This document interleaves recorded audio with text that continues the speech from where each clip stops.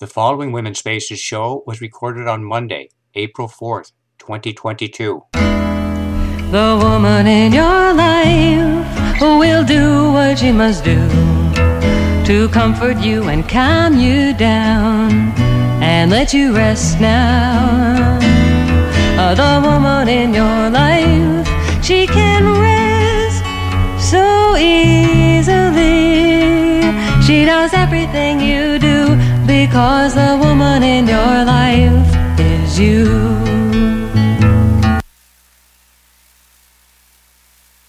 Welcome to Women's Spaces. My name is Elaine B. Holtz, and I'm your host. And with me at the board is my friend, my partner, my engineer, and co-producer, Ken Norton. Good morning, Ken. Good morning. Beautiful day here in Sonoma County. I have a very special guest for this show.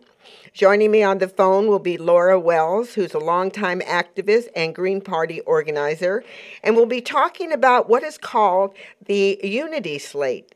Actually, it's called the Left Unity Slate, which I think is very, very interesting. What is happening is there's a joining of the Green Party and the Peace and Freedom Party.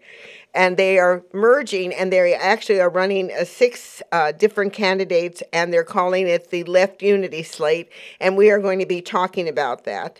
And also, I think it's a long time coming that a lot of these smaller parties come together. And also, Laura and I are going to be discussing what is it that makes it so difficult for more and more parties to get on the ballot that we may, as citizens, we need to be aware of.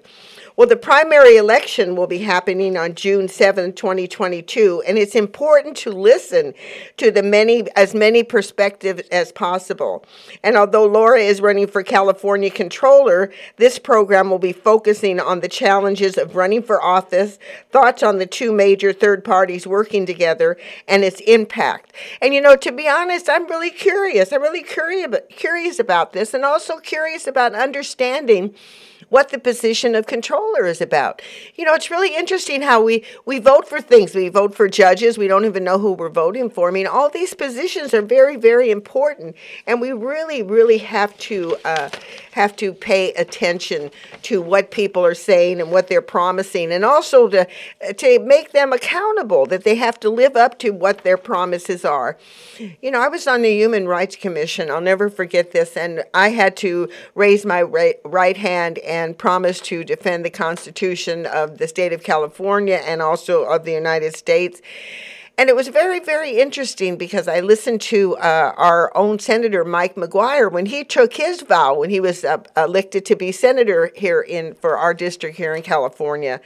And I said the same thing, and I raised my hand. I made a promise, just like he made a promise, just like every elected official makes a promise. And that's why it's so important that we make sure that they keep their eye on the prize, so to speak. And the prize is they told us things they were going to do, and that's why we voted for them. So it's kind of an interesting thing, particularly when there's so much money behind some candidates and other candidates, there's hardly anything. I always say follow the money. Find out who is supporting these people that you're voting for. Don't just vote blindly. So much is at stake. As we can see, our whole nation is kind of wobbling through things right now, particularly around our own Constitution. What do we want to be as a nation? Who do we want to be as a nation? What direction do we want to stay on or stay off? There's all kinds of questions today. And the most important thing is, rather than get depressed or angry, I can't believe there was this monstrous shooting in Sacramento. 6 people killed. It's just mind-boggling what is happening in our cultures, in our world, with all the different wars that are going on. And the answer is so simple. Time to take a time out and not put money and greed ahead of everything else. It's just very perplexing to me. Well, on the bright side of life, Ken and I had a great weekend, and we celebrated our 22nd anniversary as partners together. And I want to thank Ken personally. Ken, wonderful that we've been together this long. Actually, we've been together around 26 years because it took us a while before we decided to even become partners.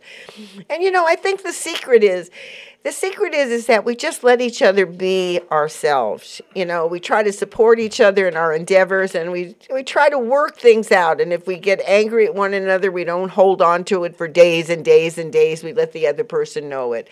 And sometimes we even write a little note to each other, to let each other say, hey, come on, back off a little bit, or I really like that. So those things are very, very important, to recognize. And I want to do a shout out and a thank you to all the wonderful, wonderful wishes that we got over Facebook. I swear to God, I didn't know we had that many friends, to be honest with you, but it was just such a beautiful thing to see some of the expressions that people made towards us. I want to thank you all for wishing us a happy anniversary and wishing us even more and more years together. Well, I have one announcement to make, which I think is pretty important, and that's an event that's put on by Our Lives Matter Theater Company. As you remember, I had Diana Greger on about a week ago, and we talked about her new play, Release, Unearthing the Silent Rumblings. In other words, release, anti-racism, how to fight racism. But this play is really looks marvelous, and I really think that she had a sellout for this first weekend that it was on. But I want to remind people that there's going to be 2 more performances, and that's going to be next Saturday evening, April 9th at 7 p.m. And then there's going to be a Sunday matinee that's on April 10th at 3 p.m.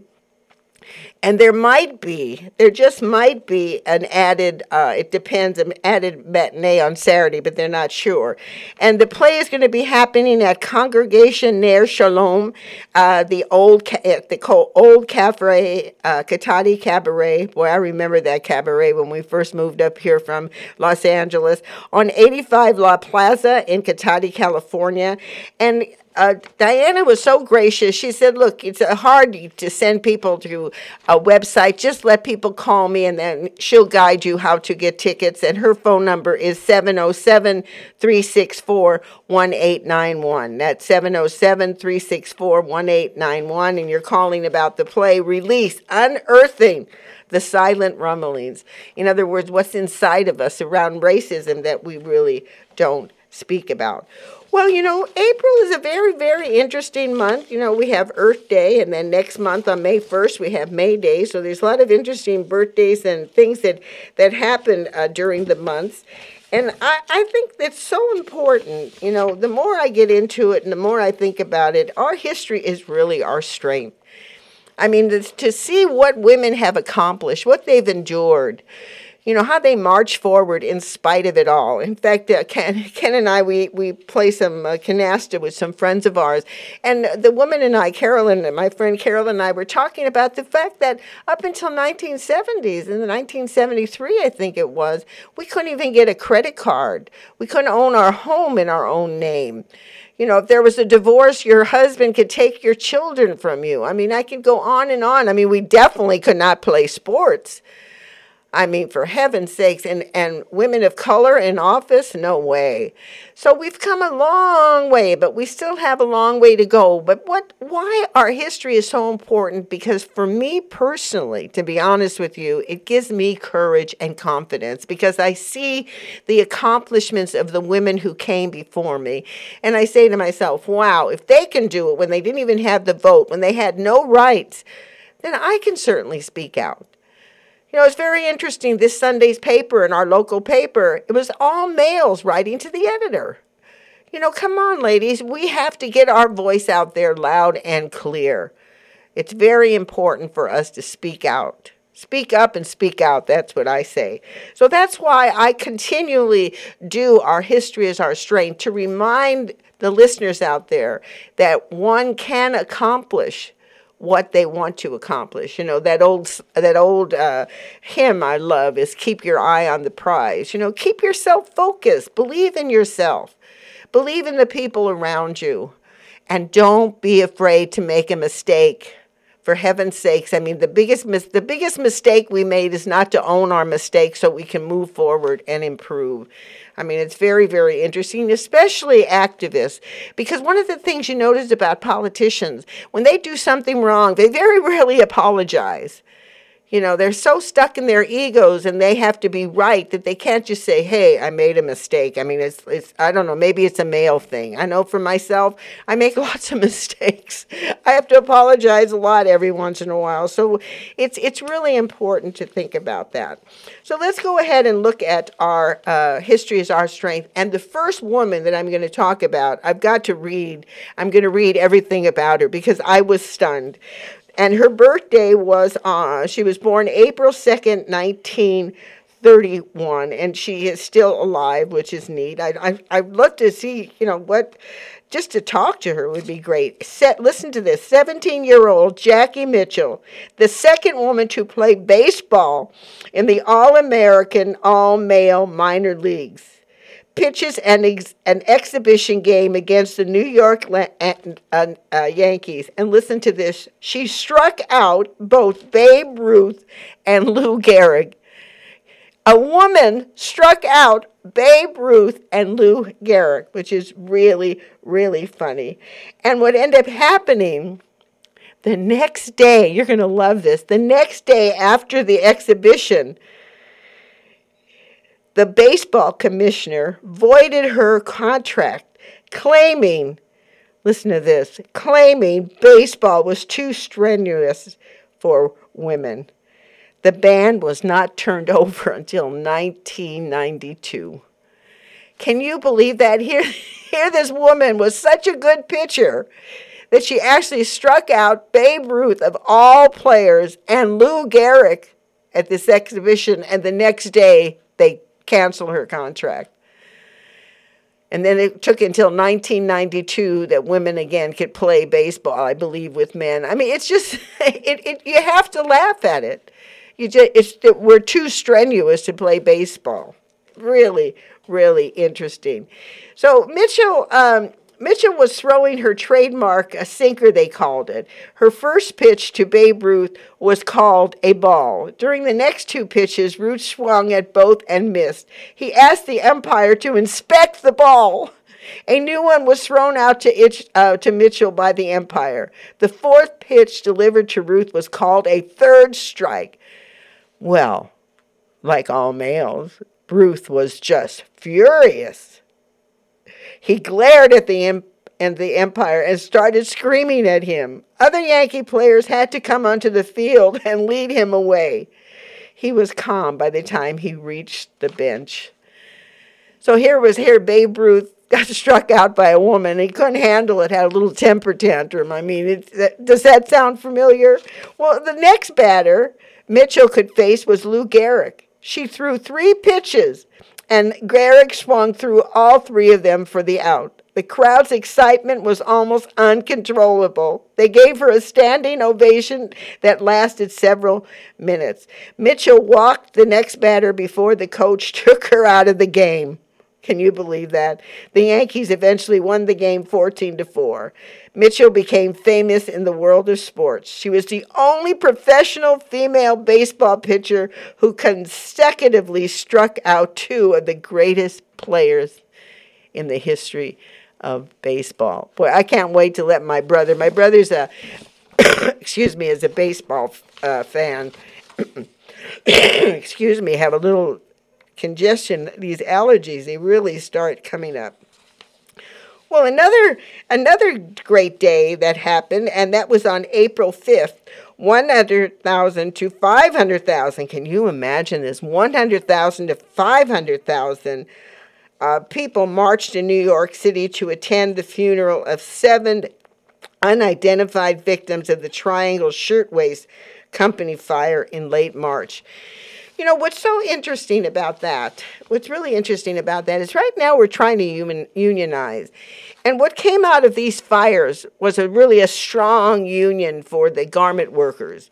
And it was because of these women. And I want the fire itself, let me read this to you. On March 25th, 1911, the Triangle Shirtwaist Company factory in New York City burned, killing, listen to this, 146 workers. It is remembered as one of the most infamous incidents in American industrial history, as the deaths were largely preventable. Most of the victims died as a result of, listen to this, neglected safety features, and locked doors within the factory building. The tragedy brought widespread attention to the dangerous workshop conditions of the factories and led to the development of a series of laws and regulations. Listen to that. Laws and regulations. That's where government works, when they have laws to protect its workers, to protect its people. That led to the development of a series of laws and regulations that better protected the safety of workers. Now listen to this. This in today's world, this is stunning to me. Despite a good deal of evidence that the owners and management had been horribly negligent in the fire, a grand jury failed to indict them on manslaughter charges. To settle, listen to this, this blows me away. To settle lawsuits against them, they eventually paid $75 in compensation to each of the victims' family, a fraction of the $400 per death that they were paid by their insurers. My goodness. And out of that, what happened to another woman evolved by the name of Frances Perkins. She was a woman who was assigned to be the first woman that head labor by President Roosevelt. And what happened is she was a social worker at the time, and she was coming home from work and happened to pass when the fire was going on and seeing all these women jumping out of windows. She said to herself, when the day comes, I'm going to make sure that there's safety in these workplaces and get rid of some of these children's laws. Children should not be working in the factories. So Frances Perkins, who served on a committee that helped to set up the factory investigating commission in New York in the wake of the fire, would later become Roosevelt's Secretary of Labor. What an amazing woman she was. And what an amazing thing it was that these women formed labors. And why is this important today? We're saying our history is our strength because right now there is a big labor movement going on. Well, on April 7th, one last thing, on April 7th was the opening of the National Museum of Women in the Arts in Washington, D.C., the first museum devoted to women. Amazing. Well, there's several important birthdays that I want to say happy birthday to. That's April 3rd, Jane Goodall, she was a primatologist and conservationist, world's foremost authority on chimpanzees. On April 4th, made her transition in 2014. A wonderful writer, Maya Angelou, author, poet, civil rights activist, actress, and read poems she composed at President Clinton's inauguration in 1993. And then one of my favorite singers, who was born April 7th, 1915, and made her transition, Billie Holiday, jazz singer, began her career in Harlem in 1931 and, of course, became famous and had a lot of controversy over the song that she sang called Strange Fruit. But she was a very, very influential in the jazz organizations. Some pretty powerful women that we are standing on the shoulders of. And I'll tell you, these women give me confidence. These women give me the strength to stay on the air, to speak truth, to try to encourage people to educate themselves into voting, to making sure they go to the polls, and to realize, there's a song that I love, how could anybody tell you that you're anything less than beautiful? And I'll tell you, that's how I feel about most women, particularly these women who are making a difference.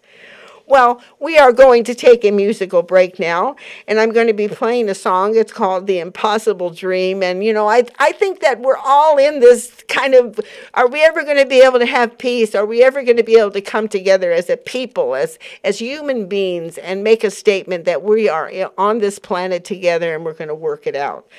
And I just love this song. And when we return, I will be talking with Laura Wells, longtime activist and organizer for the Green Party, and we'll be talking about the upcoming election in June and the coming together of the Green Party and the Peace and Freedom Party of California. They are calling their platform Left Unity Slate, which will include 7 statewide candidates. And it's so important that everybody gets their message out. So let's go ahead, Ken, let's play The Impossible Dream.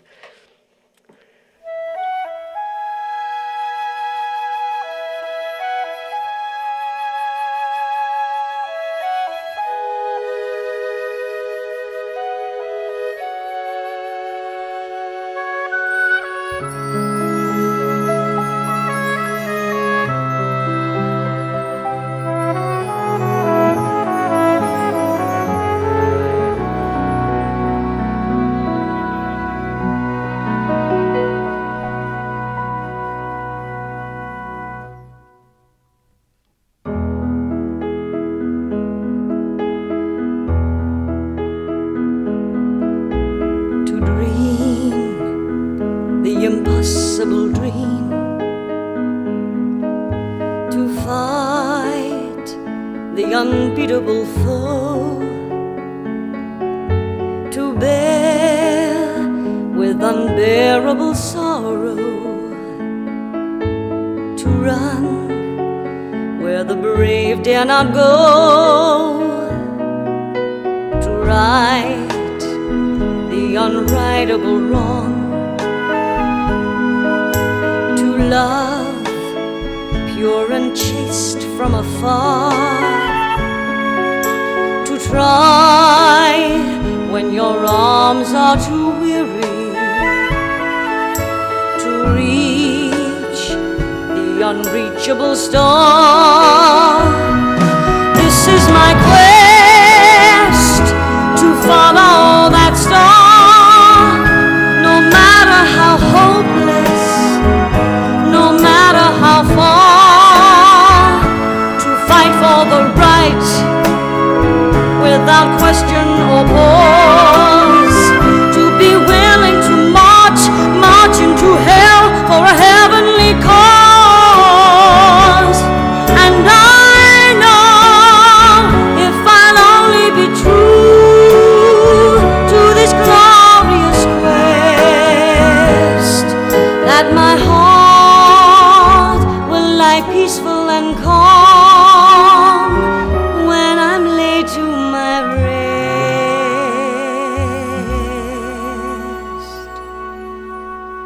And the world will be better for this,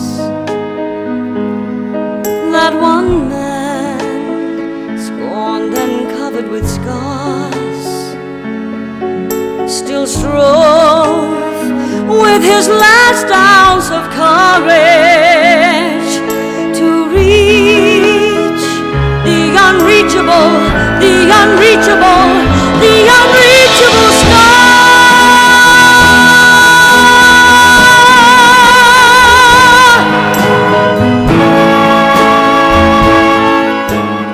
Oh my God, that song just gives me chills up and down my spine. The Impossible Dream. Sometimes that's where, I remember John Lennon's song, Imagine, that's almost like the same thing. We're all dreaming about peace, dreaming about equality, dreaming about being more human beings to one another.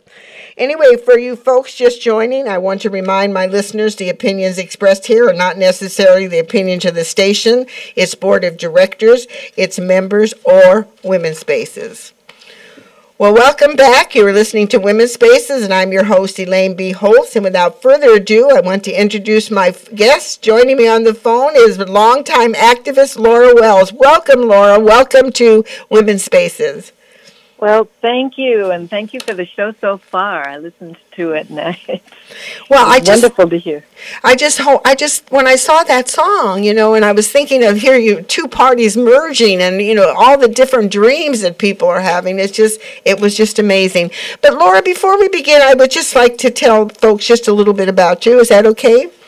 Sure. Laura Wells was born and raised in Michigan. As a scholarship student, she earned her BA in foreign languages from Wayne State University in Detroit in 1969 and was elected to the Phi Beta Kappa Society. Laura went on to earn a Master's of Education at Antioch University and lived in Boston, Massachusetts for the next 10 years, working in finance, computer programming, and system analysis. In 1992, Laura switched to working with nonprofits such as Pesticide Action Network and Women's Economic Agenda Project, and other sectors such as schools, labor unions, and county government for the past 30-plus years. Laura has lived in California and has been a resident in Oakland for 2,000 years. And just a little bit about your political background. Before registering as a Green, Laura has served in a number of leadership positions in the country and state levels of the Green Party of California. She was a founding member of the Green Party County Council in Alameda County and co-founder and managing editor of the state's Green Party newspaper, Green Focus. Laura found a political home in the Green Party. She appreciated the recognition that the problems facing everyone were interrelated: peace and nonviolence, and the environment, wealth, poverty, and social justice. She saw that real social justice was up against all the isms of society.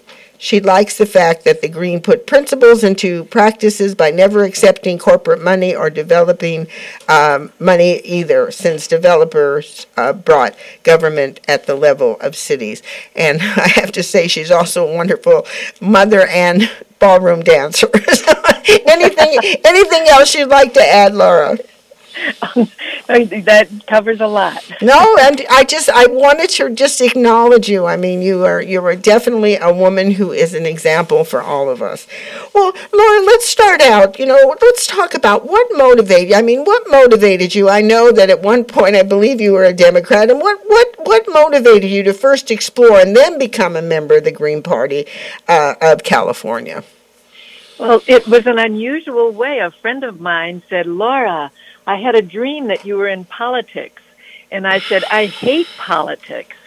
And he said, "Well, why don't you try the Green Party? It's a brand new party here in California." And that was 1992. It also happened at about the same time that my daughter was 8 years old. And I felt as if I pulled my head up out of the sand and went, things aren't getting better. I thought from the 70s, the second wave of feminism and the Earth Day and all of that, but then I started to realize things weren't getting better. So then I did check out the Green Party, and as you mentioned in the introduction, the fact that it's all interrelated, both problems and solutions. If you do a solution that helps bring peace to the world, you are certainly going to help justice, and you're going to help the environment. And those are the four main pillars are peace and social justice and ecology and real grassroots democracy, and it's all interrelated. And as you mentioned, no corporate money. Amazing.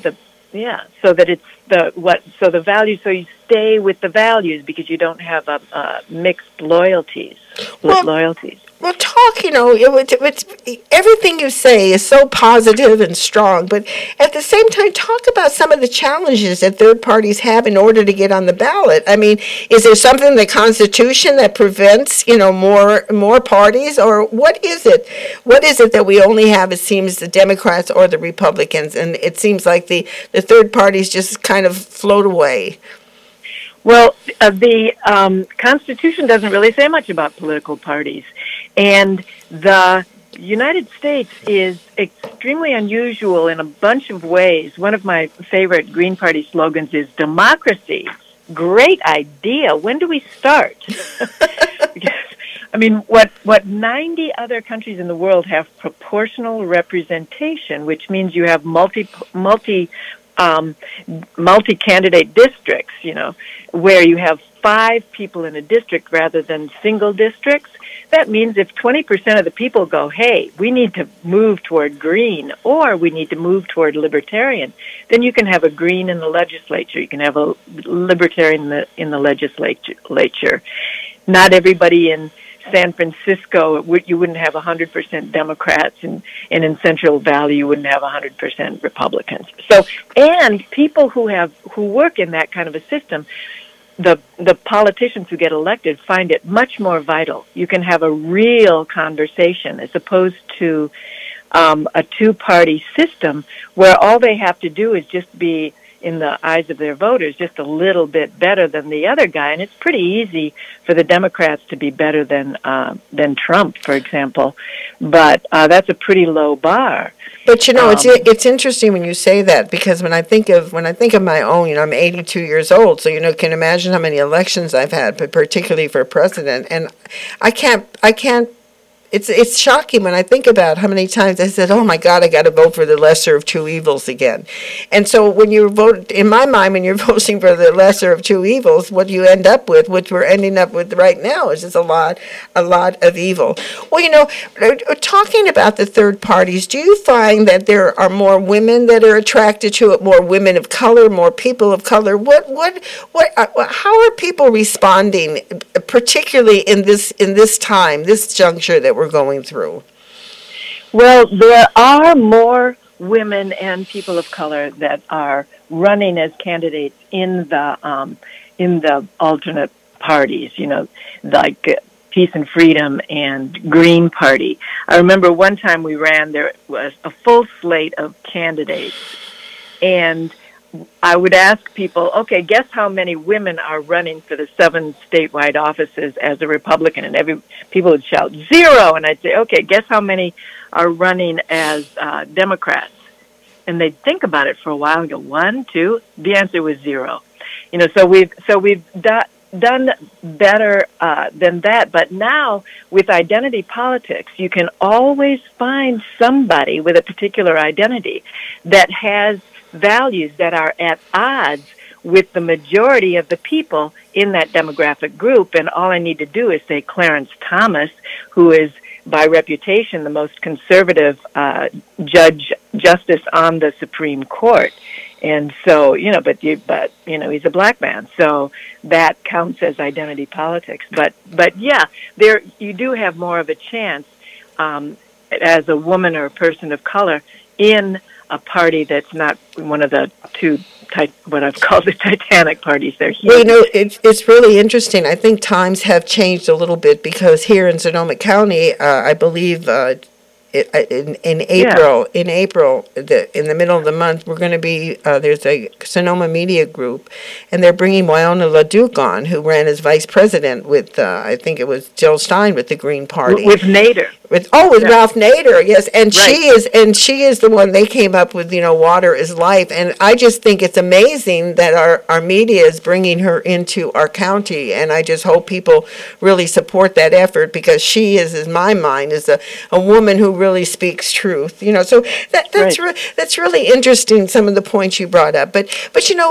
one of the things that you're very familiar with, because you've run several times, and I imagine you're running again on this. You'll be on the June 7th ballot, but we're talking now about, I just want to have a show that educates people about some of these positions. So I thought maybe you would talk a little bit about, I can't believe it. I mean, as many times as I voted, I scratched my head, like, what does the controller do? The word control, everybody wants to have, control of things, but what does the controller do? And then also, you're very involved with public banking. How does that integrate? How does the controller, what kind of say do they have around public banking? And if you'd like to give us a little idea about that, Laura. Yeah, well, I'll make 3 points. One is that the controller is basically the bookkeeper, keeps track of the money coming in and the money being, the money going out. And there's a companion financial officer in California, which is the treasurer, and that person is responsible for the investments, for deciding where all the money goes in that California is sitting on. So those two work together, and I'll tell you that in 2014, I also ran for state controller, and the person who ran for treasurer was Ellen Brown, and she is the person who literally has written the book on public banking. So we ran on a platform of public banking, and for me, it's also tax the super rich, please, and and we had very high voter results, which makes me think two things. One thing is that people really like the idea of public banking when they know that it means you invest in California and not Wall Street. That's the bottom line. And I always thought maybe they liked the idea of two women running the money in California, Laura Wells and Ellen Brown. That they thought that might be a good idea, which I certainly think would be a good idea. Well, that's amazing. Well, what do you believe that public banking brings us? I mean, when you're saying, in other words, our banks are investing in Wall Street, not in the community. Is that what you're saying? Or there's more opportunity to invest in the community through public banking? Right. I'll talk about public banking, and I also want to say something about audits, because that's of the three things. It's like the bookkeeper, do audits, and public banking. And just quickly about audits. The thing that I believe that the state controller ought to audit are the big, huge things, not just the little, like how the agencies spend their money. But what happened to the lottery? I mean, this was a long time ago, but it was supposed to solve all the funding problems for the schools. Well, now what did happen with that? And the other things, why did the schools go from, in the university system especially, go from so wonderful to so bleak in California? And a second thing that I would audit is healthcare, but I might come back to that.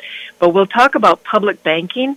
And as I said, it invests in California, not Wall Street. There's one state that has had a public bank, and by now, thanks to Ellen Brown, I think, a lot of people may know that it's North Dakota.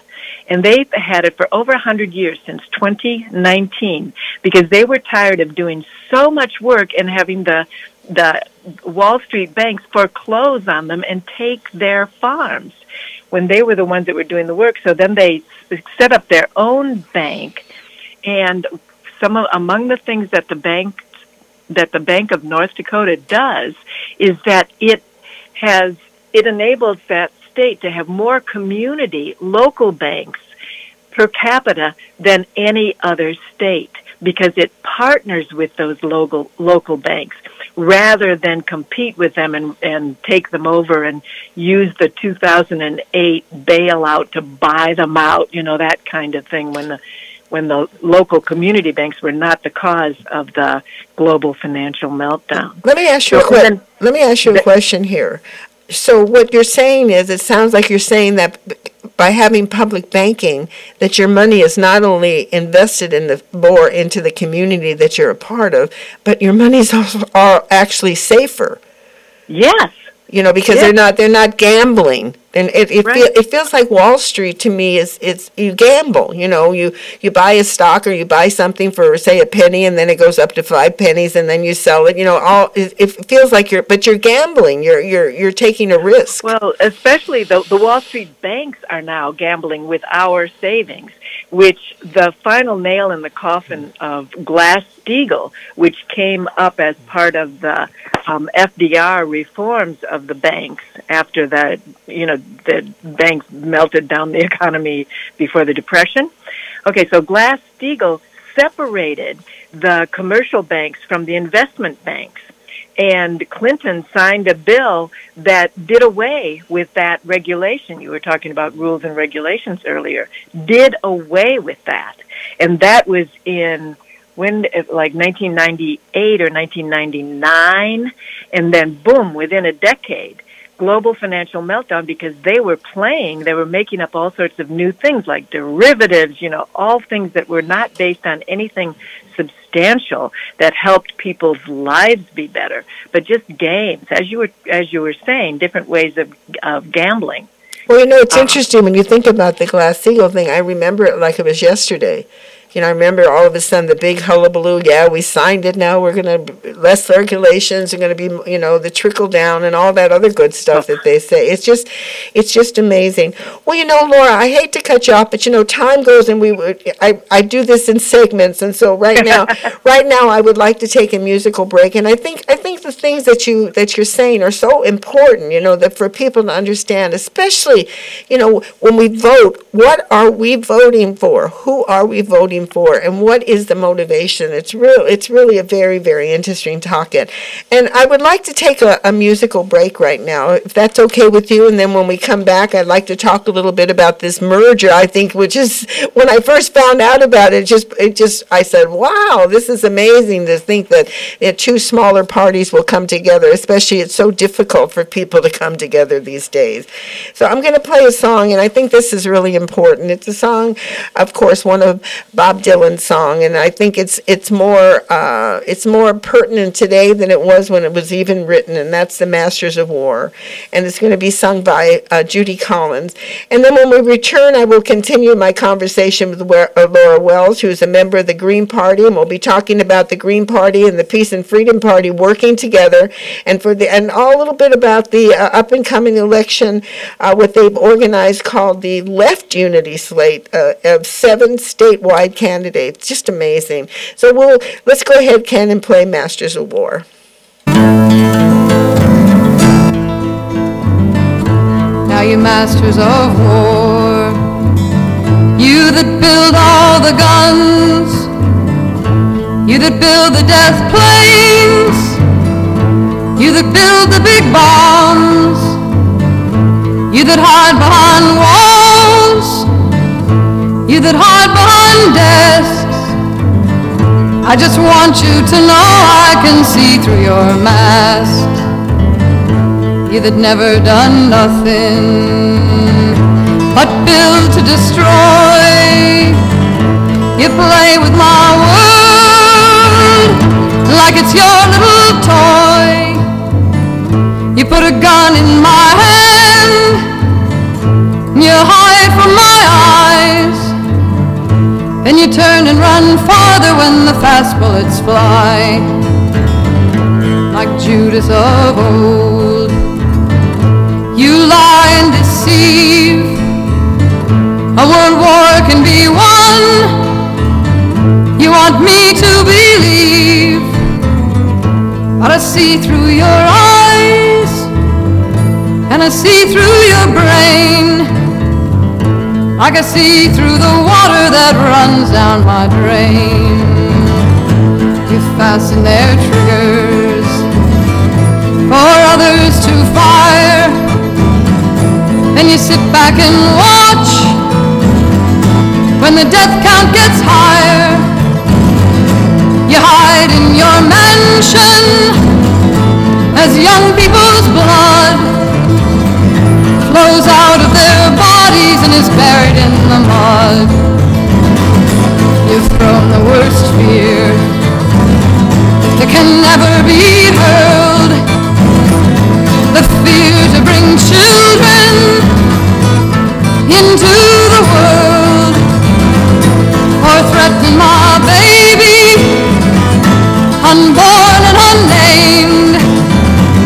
You ain't worth the blood that runs in your veins. How much do I know to talk out of turn? You might say that I'm young, you might say I'm unlearned.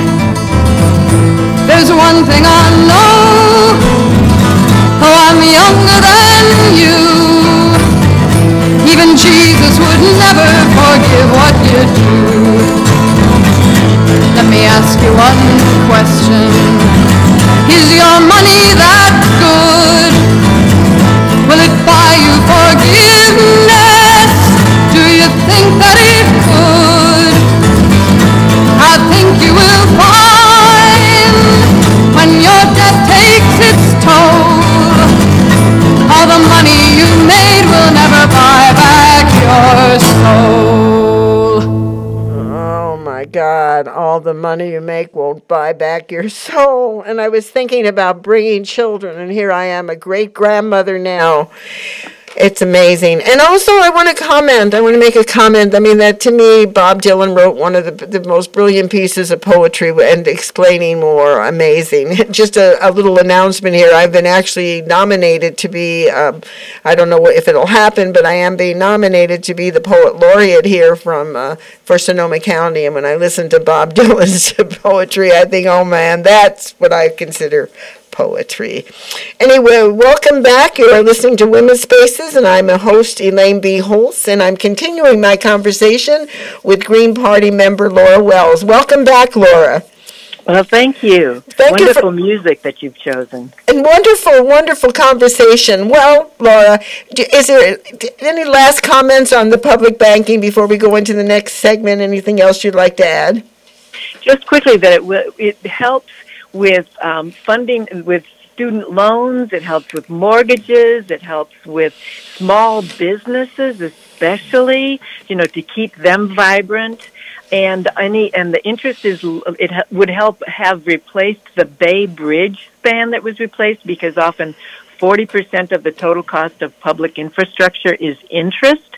And any interest that is charged goes back into the state and invests in the universities and all of that. So there's a vibrant movement that is happening. There's sort of a friendly competition to see where the first public bank since 100 years ago will happen in the U.S. So just Google public banking, and you'll see public banking of the East Bay. They're doing, looking at regional banks. So yeah, it's very exciting. Thank you for sharing that. I mean, it's so important. We've got to be open to change. We really do. We have to be open. Well, here we are, 2022, and you're running again at this time. It's different, as the Green Party and the Peace and Freedom Party have come together and have developed what they are calling the Left Unity Slate. Before we get into the impact and the importance of that move, talk about the two parties and their mission. Let's start with the Green Party. So the Green Party, as you mentioned before, founding commitment is no corporate money for the candidates or for the party itself. You cannot have divided loyalties. And the four pillars are peace and nonviolence, social justice, ecology, and real grassroots democracy, which means I don't think we would have the Electoral College, and I think we would have proportional representation so that people could really get represented proportional to their values. So that's the Green Party, and the Peace and Freedom is committed to, and this is from their website, socialism, democracy, ecology, feminism, and racial equality. And it says, we represent the working class, those without capital in a capitalist society. So they've been around since 1967 and have been committed to socialism. And 67, what's that, 55 years, and have not been killed off, because there are a lot of people that are big majority of people actually are represented by those values. The Green Party has been around since 1992, as I mentioned earlier, and so that's 30 years, and they've been trying to kill us because we're nationwide, so they've been trying to kill us all over the place, and we still survive because of our values.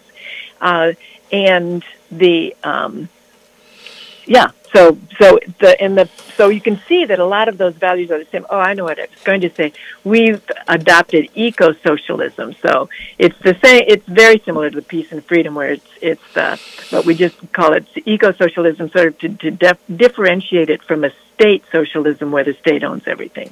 Well, it's interesting. It's interesting that the two parties have come together. What kind of process was that, and what made you come up with the with the idea calling it Left Unity Slate? I really like that idea.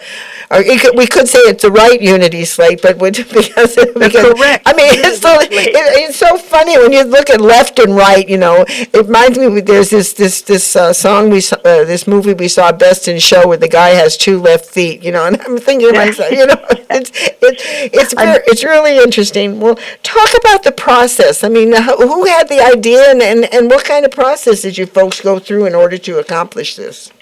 Well, just a word on left and right is that when I think of left, I just think, are you toward the people or toward the money? And that's the way I think of it. I'm not comfortable with those two terms because they don't.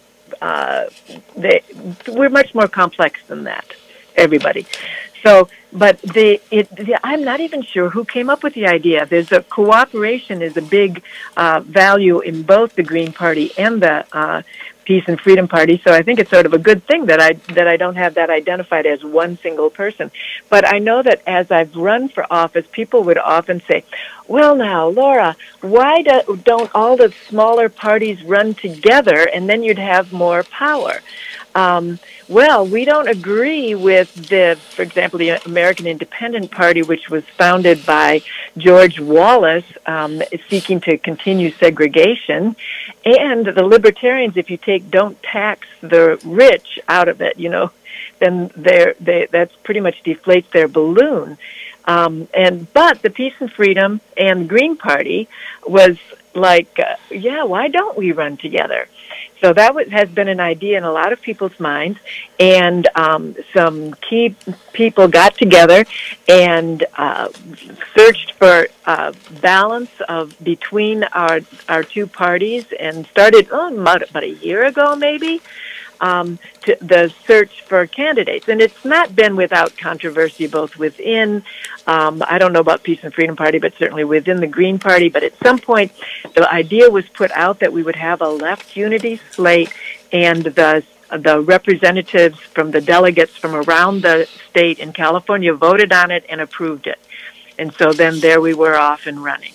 And I've always worked very closely with other Peace and Freedom candidates in the past anyway, and there have been times that they've endorsed my campaigns and other Greens, and vice versa, that the Greens were able to endorse other parties as well. That was a change we had to make, actually, and we did. So the cooperation is increasing. We love it. Well, I have a list of, I'd say there's 6 people, looks like. You have someone running for Secretary of State, you're running for Controller, you have someone running on the Green Party for the Attorney General, then you have the Peace and Freedom Party for Treasurer, and then on the Commission of Peace and Freedom on the Insurance Commissioner, and then also on the U.S. Senate, it's kind of divided. It looks like 3 and 3. What do you think this is going to be a trend? I mean, why do you believe this is an important move? I mean, what kind of impact do you think this is going to have on the political genre? Well, first, let me point people to the website, which is leftunityslatealtogether.org. And this is a basic website, but there you can see the list of candidates that Elaine just read out. So your question about what I see coming up in the future is I can't imagine that we would back off from this. And these are statewide races, and so they are partisan, whether you're green, unlike whether you're green or Peace and Freedom shows up on the ballot, whereas local races, whether it's county or city, are nonpartisan, and so whatever you're registered does not show up on the ballot. But for the statewide races, I imagine that we will continue to do this because it's a good idea. Plus, the problems out there are pretty strong, and we need to have some parties that are not the billionaires' parties, and that are actually stand in favor of things. Let me say a quick thing, something that we are very much in favor of, and that's health care. And by we, I mean the Green Party and Peace and Freedom Party, and I mean the majority of people in this state. And here's what we're up against, and that we're gathering our strength as much as we can, and that's health care. Single-payer health care now has majority support. And listen to this scenario. The majority of Californians actually like it. There is a California budget surplus. There was a bill not just to implement it, but also the bill to fund it, which sometimes has been missing in the past, and they say, well, we can't do it because we don't have a bill to fund it. Okay, so there's 2 bills and a pandemic, plus an election coming up. And what happened to those 2 bills that were in the Sacramento legislatures? They did not even get voted on. In 2021, they said, oh, well, we're not going to do it this year, but we'll do it in 2022. In 2022, they took it off the table. And Gavin Newsom and a whole bunch of other people have campaigned on it. Now, Peace and Freedom and the Green Party, to the extent that we got in office, which would be wonderful and very difficult given this system, but to the extent that we get more and more and more votes, just the votes, should provide some pressure on this system. And why follow the money, as you said earlier? Follow the money. Why didn't it come to the to a vote because they've gotten money, particularly from the health insurance companies and from the pharmaceuticals, as well as hospitals and doctors. And one more thing about that. Do you know how many, we elected an action hero who was our governor for 7 years. Do you know how many times the Democratic legislature put it on his desk? And he had vowed that he would veto it. They put it on his desk twice. Okay, so since Schwarzenegger, Jerry Brown for 8 years, Gavin Newsom for 4 years, that's 12 years of Democratic governors. Do you know how many times the Democratic legislature, which is now a supermajority legislature in both houses, do you know how many times they put it on the Democratic governor's desk? I'll give you one guess. Twice. 0. Oh God! Well, we're going to have to end with that thought because we're definitely coming to the end of our segment here, and I want to give you a chance for last words and also to tell people about your website. And we got to hurry up, Laura. We've only got about 1 minute. Okay, very quickly. myname.org. So it's laurawells.org. That's my website, and it's got some blog pieces in it. Check out what is a billionaire, because it's hard to even conceive that. And as I mentioned, the leftunity.slate.org will get you to all of the Peace and Freedom and Green Party candidates that are running statewide. Well, Laura Wells, I want to thank you from the bottom of my heart for doing such a wonderful, wonderful interview and so educational. And I couldn't help it. I remember Ronald Reagan saying that government was the problem. Well, no, government is not the problem. We need government. We need regulations. We need something for the people and by the people. So it's very, very interesting. And thank you so much, Laura. And I want to wish you much success in all that they're doing. And I just think it's amazing that this whole process. Well, that's it for our show, folks. A special thank you to Laura Wells, longtime. Thank you, Women's Spaces. Thank you so much, Laura. Thank you for such a wonderful, wonderful, wonderful program. This is Elaine B. Holt. You've been listening to Women's Spaces. Thank you so much for listening. I look forward to being with you the next time. You do because the woman in your life is you. Because the woman in your life, the woman in your life, the woman in your life is you. The previous Women's Spaces show was recorded on Monday, April 4th, 2022.